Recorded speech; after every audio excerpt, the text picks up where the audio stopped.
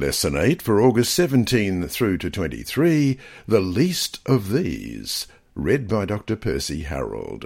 Sabbath afternoon, August 17. Before we start, let's pray. Our Heavenly Father, we thank you as we read your word each week that you speak to us through your Holy Spirit and through the gems that are in your word. You've given us the Bible that we may find a way to live our lives as we have been saved by Jesus, but also we need to become more like him in our activities so that we can lead others to you. We pray that as we open your word this week, that once again we may have the joy and the fulfillment of knowing who you are, what you have done for us, and what we can do to help those about us. Bless us, we pray, in Jesus' dear name. Amen. Our memory text this week is Matthew chapter 25 and verse 40. And the king will answer and say to them, Assuredly I say to you, inasmuch as you did it to one of the least of these my brethren, you did it to me. Let's read that again, Matthew 25, verse 40. And the king will answer and say to them, Assuredly I say to you, inasmuch as you did it to one of the least of these my brethren, you did it to me. After seeing that Jesus lived a life concerned about others, particularly those who are hurting and lost, we should expect that Jesus also would have a lot to say about care for others. He did. Jesus' teaching is practical, focused on what it means to live as a follower of God. As such, we can see that Jesus urges us toward acts of justice, kindness, and mercy, like those that Jesus himself did while here on earth.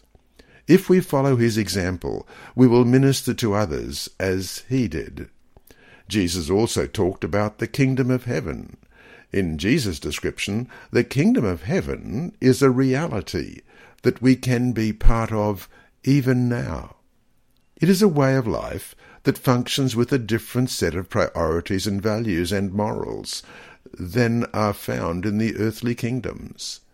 Jesus' teachings sets out the blueprint for this kingdom, and it includes a strong focus on how we serve God, and in serving him, how we are to relate to others.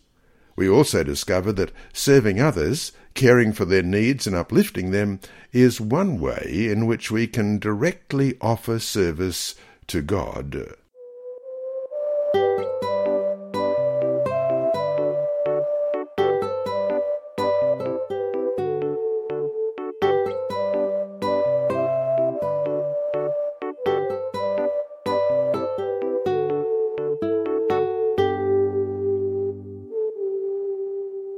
Sunday, August 18. Introducing the Sermon on the Mount. Jesus' longest sermon, or collection of teachings, is the Sermon on the Mount. His 3-chapter survey of life in God's kingdom begins with a statement of values that has come to be known as the Beatitudes. Question, read Matthew chapter 5, verses 2 through 16. What are the common features of these 9 values or kinds of people described by Jesus as blessed? Matthew chapter 5, verses 2 through 16. Then he opened his mouth and taught them, saying, Blessed are the poor in spirit, for theirs is the kingdom of heaven. Blessed are those who mourn, for they shall be comforted. Blessed are the meek, for they shall inherit the earth. Blessed are those who hunger and thirst for righteousness, for they shall be filled. Blessed are the merciful, for they shall obtain mercy. Blessed are the pure in heart, for they shall see God. Blessed are the peacemakers, for they shall be called sons of God. Blessed are those who are persecuted for righteousness' sake, for theirs is the kingdom of heaven. Blessed are you when they revile and persecute you, and say all kinds of evil against you falsely for my sake. Rejoice and be exceedingly glad, for great is your reward in heaven, for so they persecuted the prophets who were before you. You are the salt of the earth. But if the salt loses its flavour, how shall it be seasoned? It is then good for nothing but to be thrown out and trampled underfoot by men.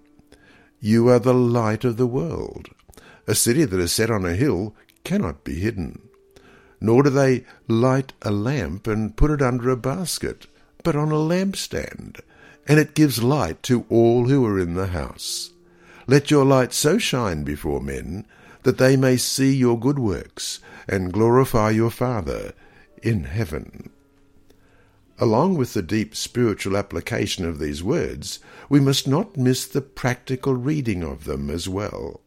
Jesus talked about recognizing the poverty in ourselves and in our world. He also talked about righteousness, translated as justice in some Bible versions, humility, mercy, peacemaking, and purity of heart. We should take note of the practical difference that these qualities will make in our lives and in our world when they are lived out. Such a practical reading is emphasized in Jesus' following statements, in which he urged his disciples to be salt and light in the world, as we read in verses 13 through 16. When used appropriately, salt and light are to make a difference in the context in which they are added. Salt brings out flavours as well as preserves the food it is added to. It is symbolic of the good that we should be for those around us. Similarly, light pushes back the darkness, revealing obstacles and hazards, making a house or city safer, and providing a point to navigate by, even when some distance away. Like a light on a dark night, Jesus said in verse 16, "Let your light shine before others, that they may see your good deeds and glorify your Father in heaven." Both these salt and light symbols point us to the responsibility of disciples to influence and improve the lives of those around them. We are salt and light when we live lives that mourn appropriately, have purity of heart, practice humility, show mercy, make peace, and endure oppression. So Jesus begins this sermon with the call to embody these sometimes undervalued values of his kingdom. And to finish today, in what ways does your church community work as salt and light in your community? How is your community a better place because your church is at work there? On the other hand, if you were to disband, what difference would it make in your community?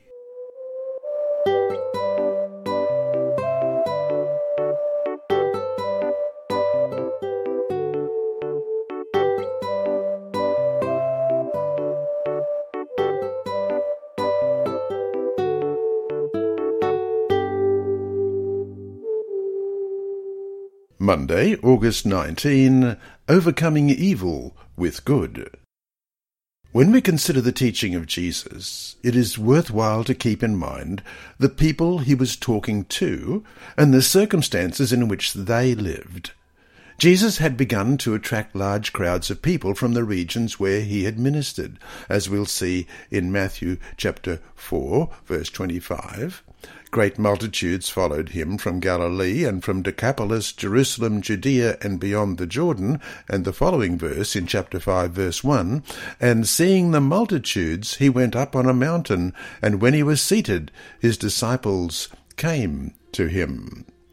Most were common people, living under the imperial rule of the Roman Empire, but some were the Jewish rulers and religious leaders. The existence of the common people was difficult. They had few choices for their own lives, burdened by heavy taxation and weighed down by religious tradition. In teaching these people, Jesus was obviously concerned with offering them a way to live well, to live with dignity and courage, whatever their circumstances. One example of this is found in Matthew 5, verses 38 to 48, which we'll see later.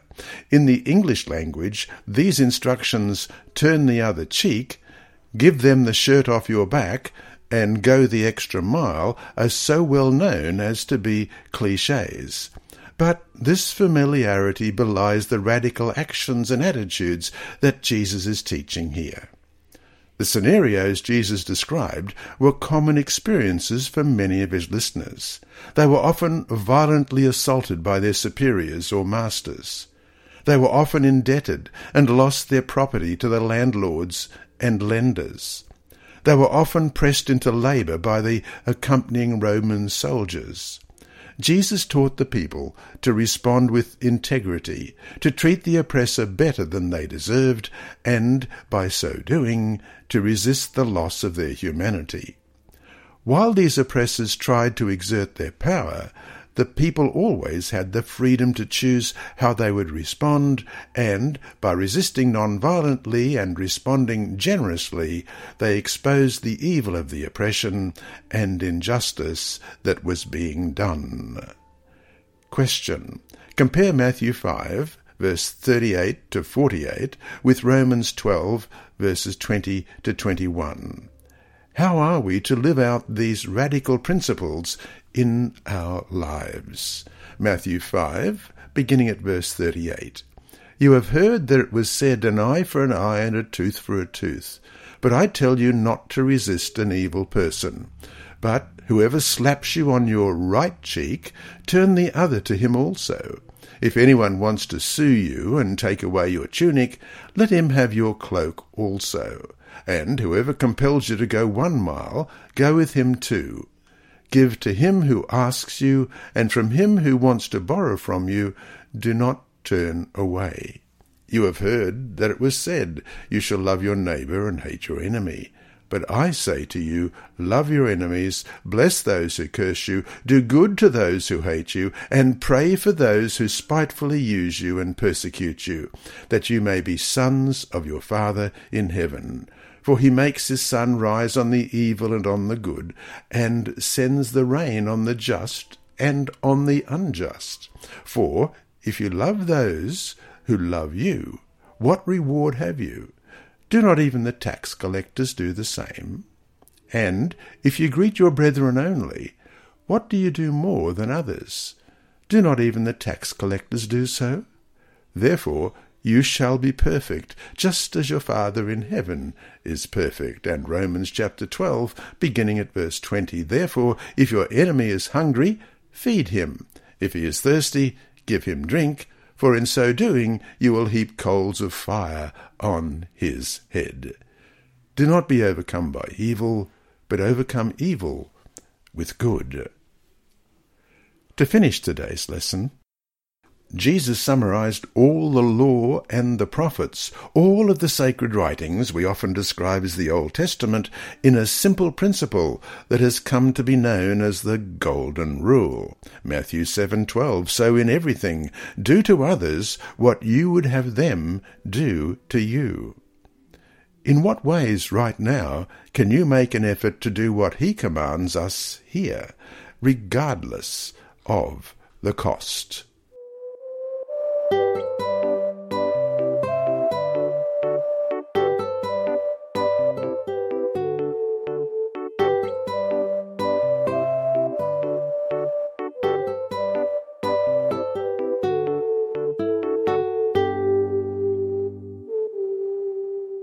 Tuesday, August 20. The Good Samaritan.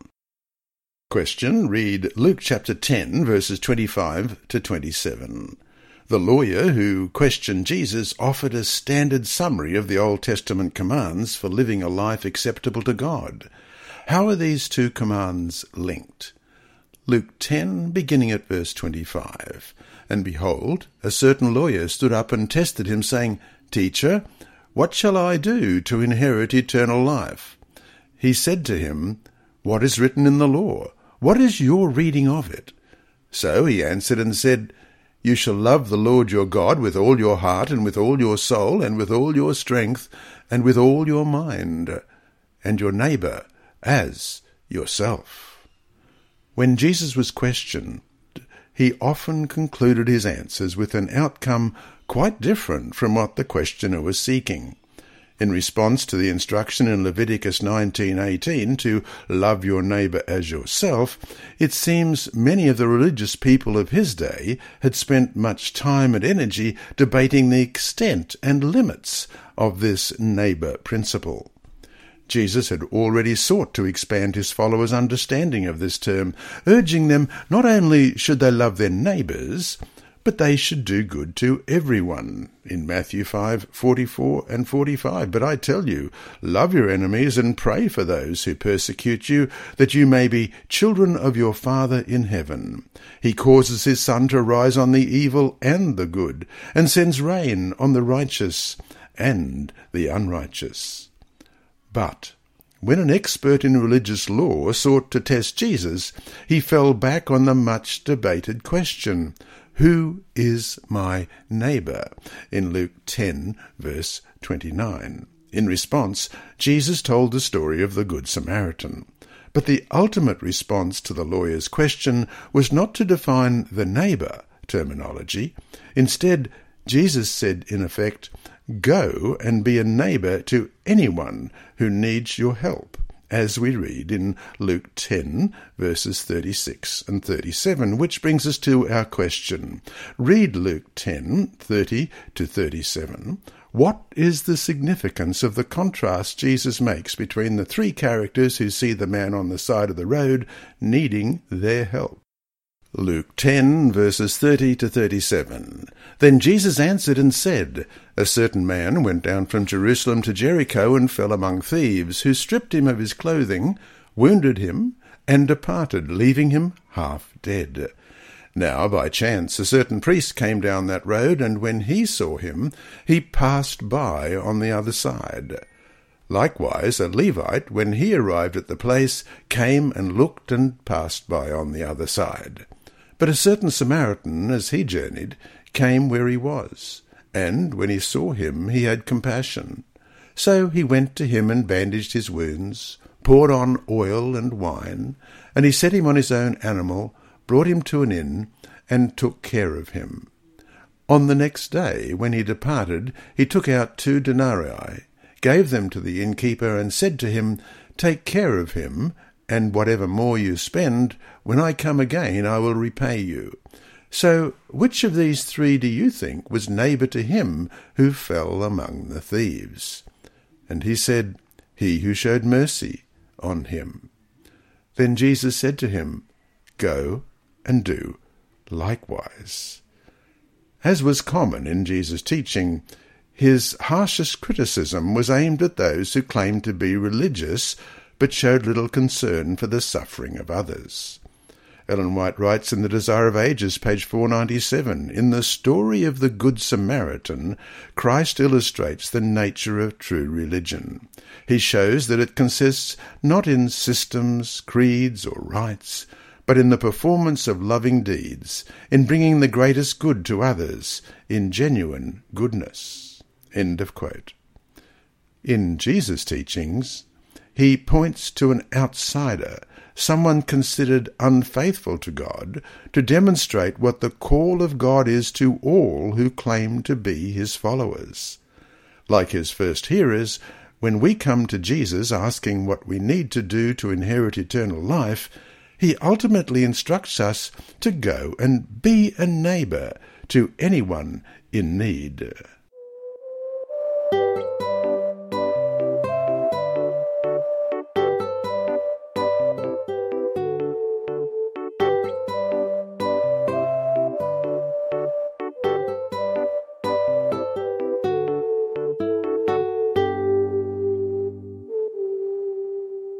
Wednesday, August 21. The Rich Man and Lazarus. In the parable of the rich man and Lazarus, as we read in Luke 16, verses 19 to 31, Jesus contrasts the lives of 2 men, one rich, one desperately poor. In the absence of social welfare, community hospitals, or soup kitchens, it was a common practice for those in need, disabled or otherwise disadvantaged, to beg outside the homes of the wealthy. It was expected that the rich would be generous in sharing a little of their wealth to alleviate the suffering. But in this story, the rich man was, as Ellen White writes in Christ Object Lessons, page 261, selfishly indifferent to the needs of his suffering brother. End of quote. In life, their respective circumstances remained unchanged, but in death, as judged by God, their positions were dramatically reversed. Question. Compare Luke 16, verses 19 to 31, with Luke 12, verses 13 to 21. What are the similarities and differences between these two stories, and what do they teach us? Luke 16, beginning at verse 19. There was a certain man who was clothed in purple and fine linen, and fared sumptuously every day. But there was a certain beggar named Lazarus, full of sores, who was laid at his gate, desiring to be fed with the crumbs which fell from the rich man's table. Moreover, the dogs came and licked his sores. So it was that the beggar died, and was carried by the angels to Abraham's bosom. The rich man also died and was buried. And being in torments in Hades, he lifted up his eyes and saw Abraham afar off, and Lazarus in his bosom. Then he cried and said, Father Abraham, have mercy on me, and send Lazarus, that you may dip the tip of his finger in water and cool my tongue, for I am tormented in this flame. But Abraham said, Son, remember that in your lifetime you received your good things, and likewise Lazarus evil things, but now he is comforted, and you are tormented. And besides all this, between us and you there is a great gulf fixed, so that those who want to pass from here to you cannot, nor can those from there pass to us. Then he said, I beg you therefore, Father, that you would send him to my father's house, for I have 5 brothers, that he may testify to them, lest they also come to this place of torment. Abraham said to him, They have Moses and the prophets, let them hear them. And he said, No, Father Abraham, but if one goes to them from the dead, they will repent. But he said to him, If they do not hear Moses and the prophets, neither will they be persuaded, though one rise from the dead. And Luke 12, beginning at verse 13. Then one from the crowd said to him, Teacher, tell my brother to divide the inheritance with me. But he said to him, Man, who made me a judge or an arbitrator over you? And he said to them, Take heed and beware of covetousness, for one's life does not consist in the abundance of the things he possesses. Then he spoke a parable to them, saying, The ground of a certain rich man yielded plentifully, and he thought within himself, saying, What shall I do, since I have no room to store my crops? So he said, I will do this. I will pull down my barns and build greater, and there I will store all my crops and my goods. And I will say to my soul, Soul, you have many goods laid up for many years. Take your ease, eat, drink, and be merry. But God said to him, Fool, this night your soul will be required of you. Then whose will those things be which you have provided?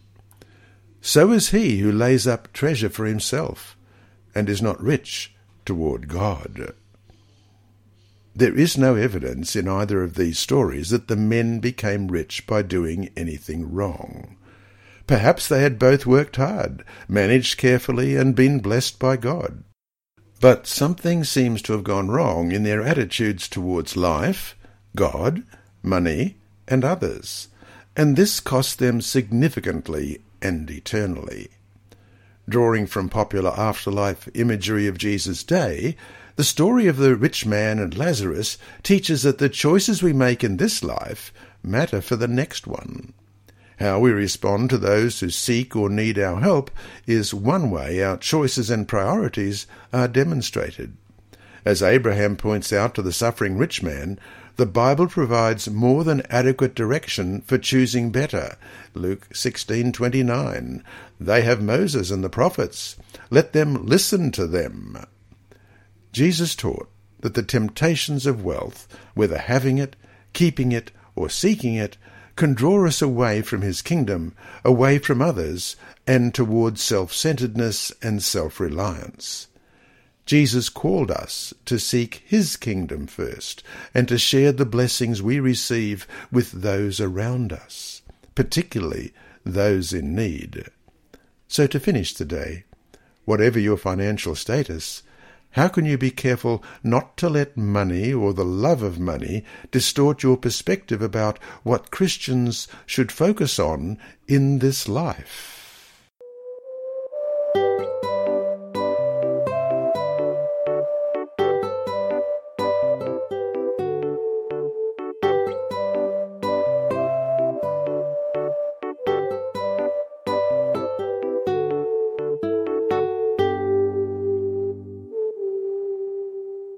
Thursday, August 22. The least of these.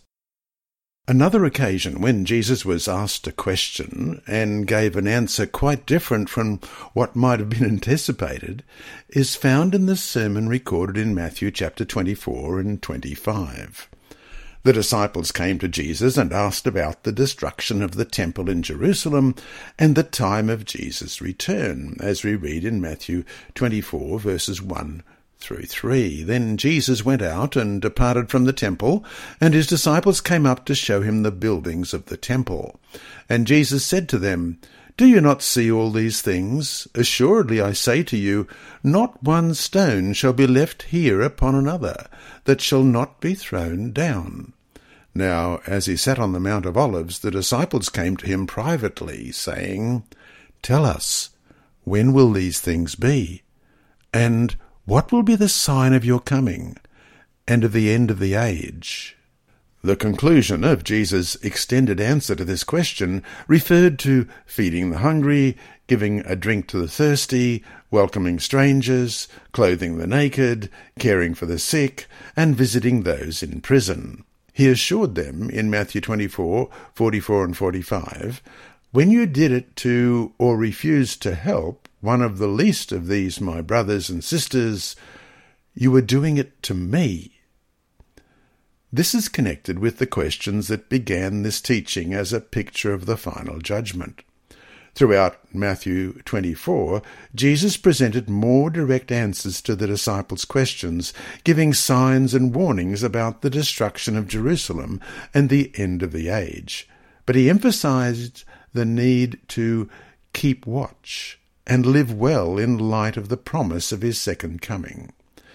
In the first part of Matthew 25, the story of the wise and foolish virgins urged the need for preparation for an unexpected or delayed return.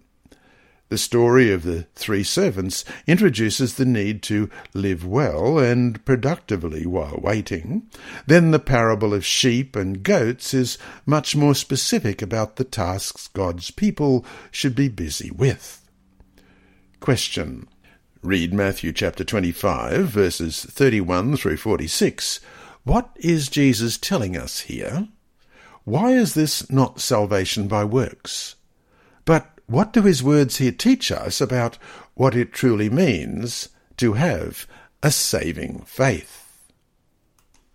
Matthew 25, beginning at verse 31. When the Son of Man comes in his glory, and all the holy angels with him, then he will sit on the throne of his glory. All the nations will be gathered before him, and he will separate them one from another, as a shepherd divides his sheep from his goats. And he will set the sheep on his right hand, but the goats on the left. Then the Father will say to those on his right hand, "Come, you blessed of my Father, inherit the kingdom prepared for you from the foundation of the world. For I was hungry, and you gave me food. I was thirsty, and you gave me drink. I was a stranger, and you took me in. I was naked, and you clothed me. I was sick, and you visited me. I was in prison, and you came to me." Then the righteous will answer him, saying, "Lord, when did we see you hungry and feed you, or thirsty and give you drink? When did we see you a stranger and take you in, or naked and clothe you? Or when did we see you sick or in prison and come to you?" And the king will answer and say to them, "Assuredly I say to you, inasmuch as you did it to one of the least of these my brethren, you did it to me." Then he will also say to those on the left hand, Depart from me, you cursed, into the everlasting fire prepared for the devil and his angels. For I was hungry, and you gave me no food. I was thirsty, and you gave me no drink. I was a stranger, and you did not take me in, naked, and you did not clothe me, sick and in prison, and you did not visit me. Then they also will answer him, saying, Lord, when did we see you hungry, or thirsty, or a stranger, or naked, or sick, or in prison, and did not minister to you? Then he will answer them, saying, Assuredly I say to you, inasmuch as you did not do it to one of the least of these, you did not do it to me. And these will go away into everlasting punishment, but the righteous into eternal life. Jesus' statement that when we serve others, we are doing it to him, should transform all our relationships and attitudes. Imagine being able to invite Jesus for a meal or visit him in the hospital or prison. Jesus said that we do this when we offer that service to people in our community. What an incredible opportunity he offers to us in this way. And so to finish the day, read prayerfully what Jesus said in these verses. How do we understand the idea that he all but equated himself with the hungry, the naked, the imprisoned? What powerful obligation does this put on us and how we live?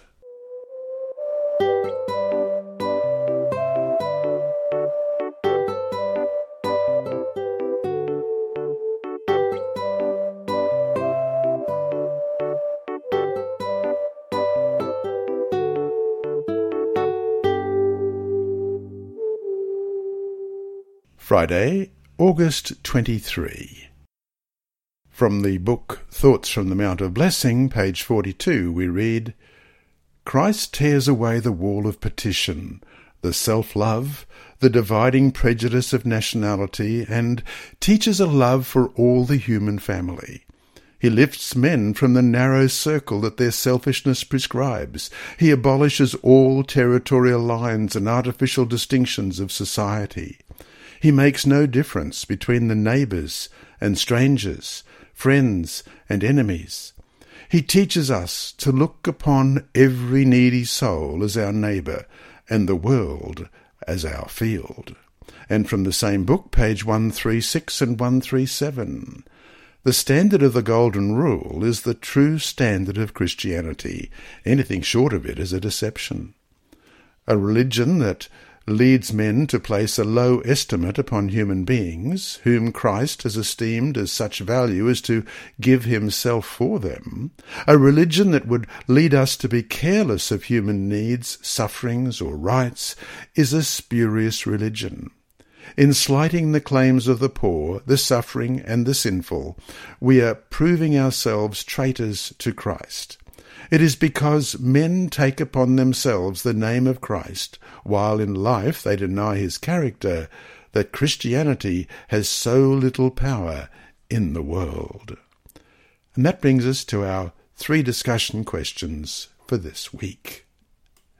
1. Which is your favourite of the passages studied this week, and why?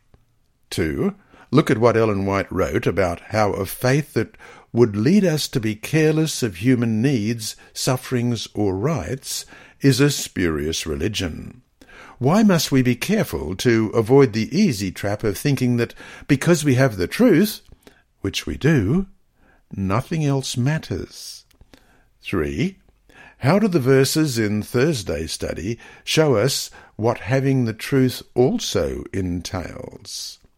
So to summarize this week's lesson, Jesus' teachings set out a different way of living for those who are citizens and agents of the kingdom of God. Building on the foundation of the Old Testament scriptures, he echoed and broadened the focus on caring for the poor and oppressed, emphasizing that his followers will live as people of compassion and mercy while they wait for his return.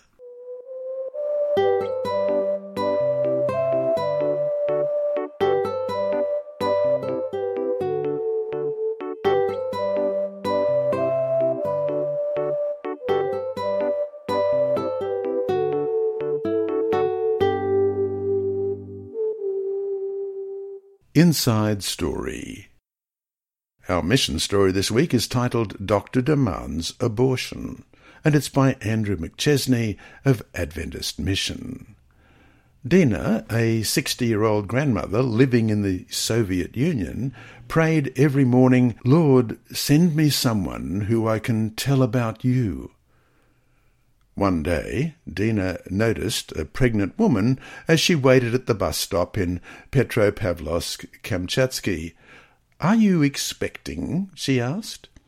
The woman, Lyuda Savstina, began to weep. She was expecting a son, but the physician had insisted that she have an abortion. The doctor said that if I try to have this child, he will be stillborn, and I will die, she said. Dina comforted the woman and invited her to visit her house church on Sabbath. Lyuda had never attended church, but agreed to go. On Sabbath, Dina and Lyuda joined 12 other church members listening to Pastor Yakov Kulikov preach about God's faithfulness. Afterward, Lyuda shared her dilemma with the pastor. He encouraged her to trust God, and he prayed for her. On Monday, Lyuda told the doctor that she would keep the baby. "Have you gone mad?" the doctor said. When he couldn't sway Lyuda, he summoned her husband, Vladimir. Later at home, Vladimir scolded Lyuda. "Are you so selfish that you are willing to die and leave your daughter without a mother?" he said. "I will keep this baby," Lyuda replied. "I trust in God." "Who is this God that you were talking about?" he asked. "There is no God." The next Sabbath, Lyuda returned to church, and the next Sabbath. Soon she was baptized. The doctor turned out to be wrong. The baby was born alive, and Lyuda did not die. Little Sergei, however, was sickly and suffered seizures. One day, Sergei suffered a severe seizure. His breathing stopped for 10 seconds, 20 seconds. His lips turned blue. Lyuda fell to her knees, crying, "Lord, you gave life to this boy. Please don't take it away." Her husband rushed into the room. "Come here and pray," Lyuda told him. "We need your faith too." Vladimir sank to his knees. "Lord, I believe," he cried. At that moment, the baby began to breathe. The whole family became Adventist, and Sergei, now in his 40s, remains a faithful church member to this day, said Pastor Kulikov, 66, who retired after 41 years of ministry and lives in Podolsk, south of Moscow. Why did this family become Adventist?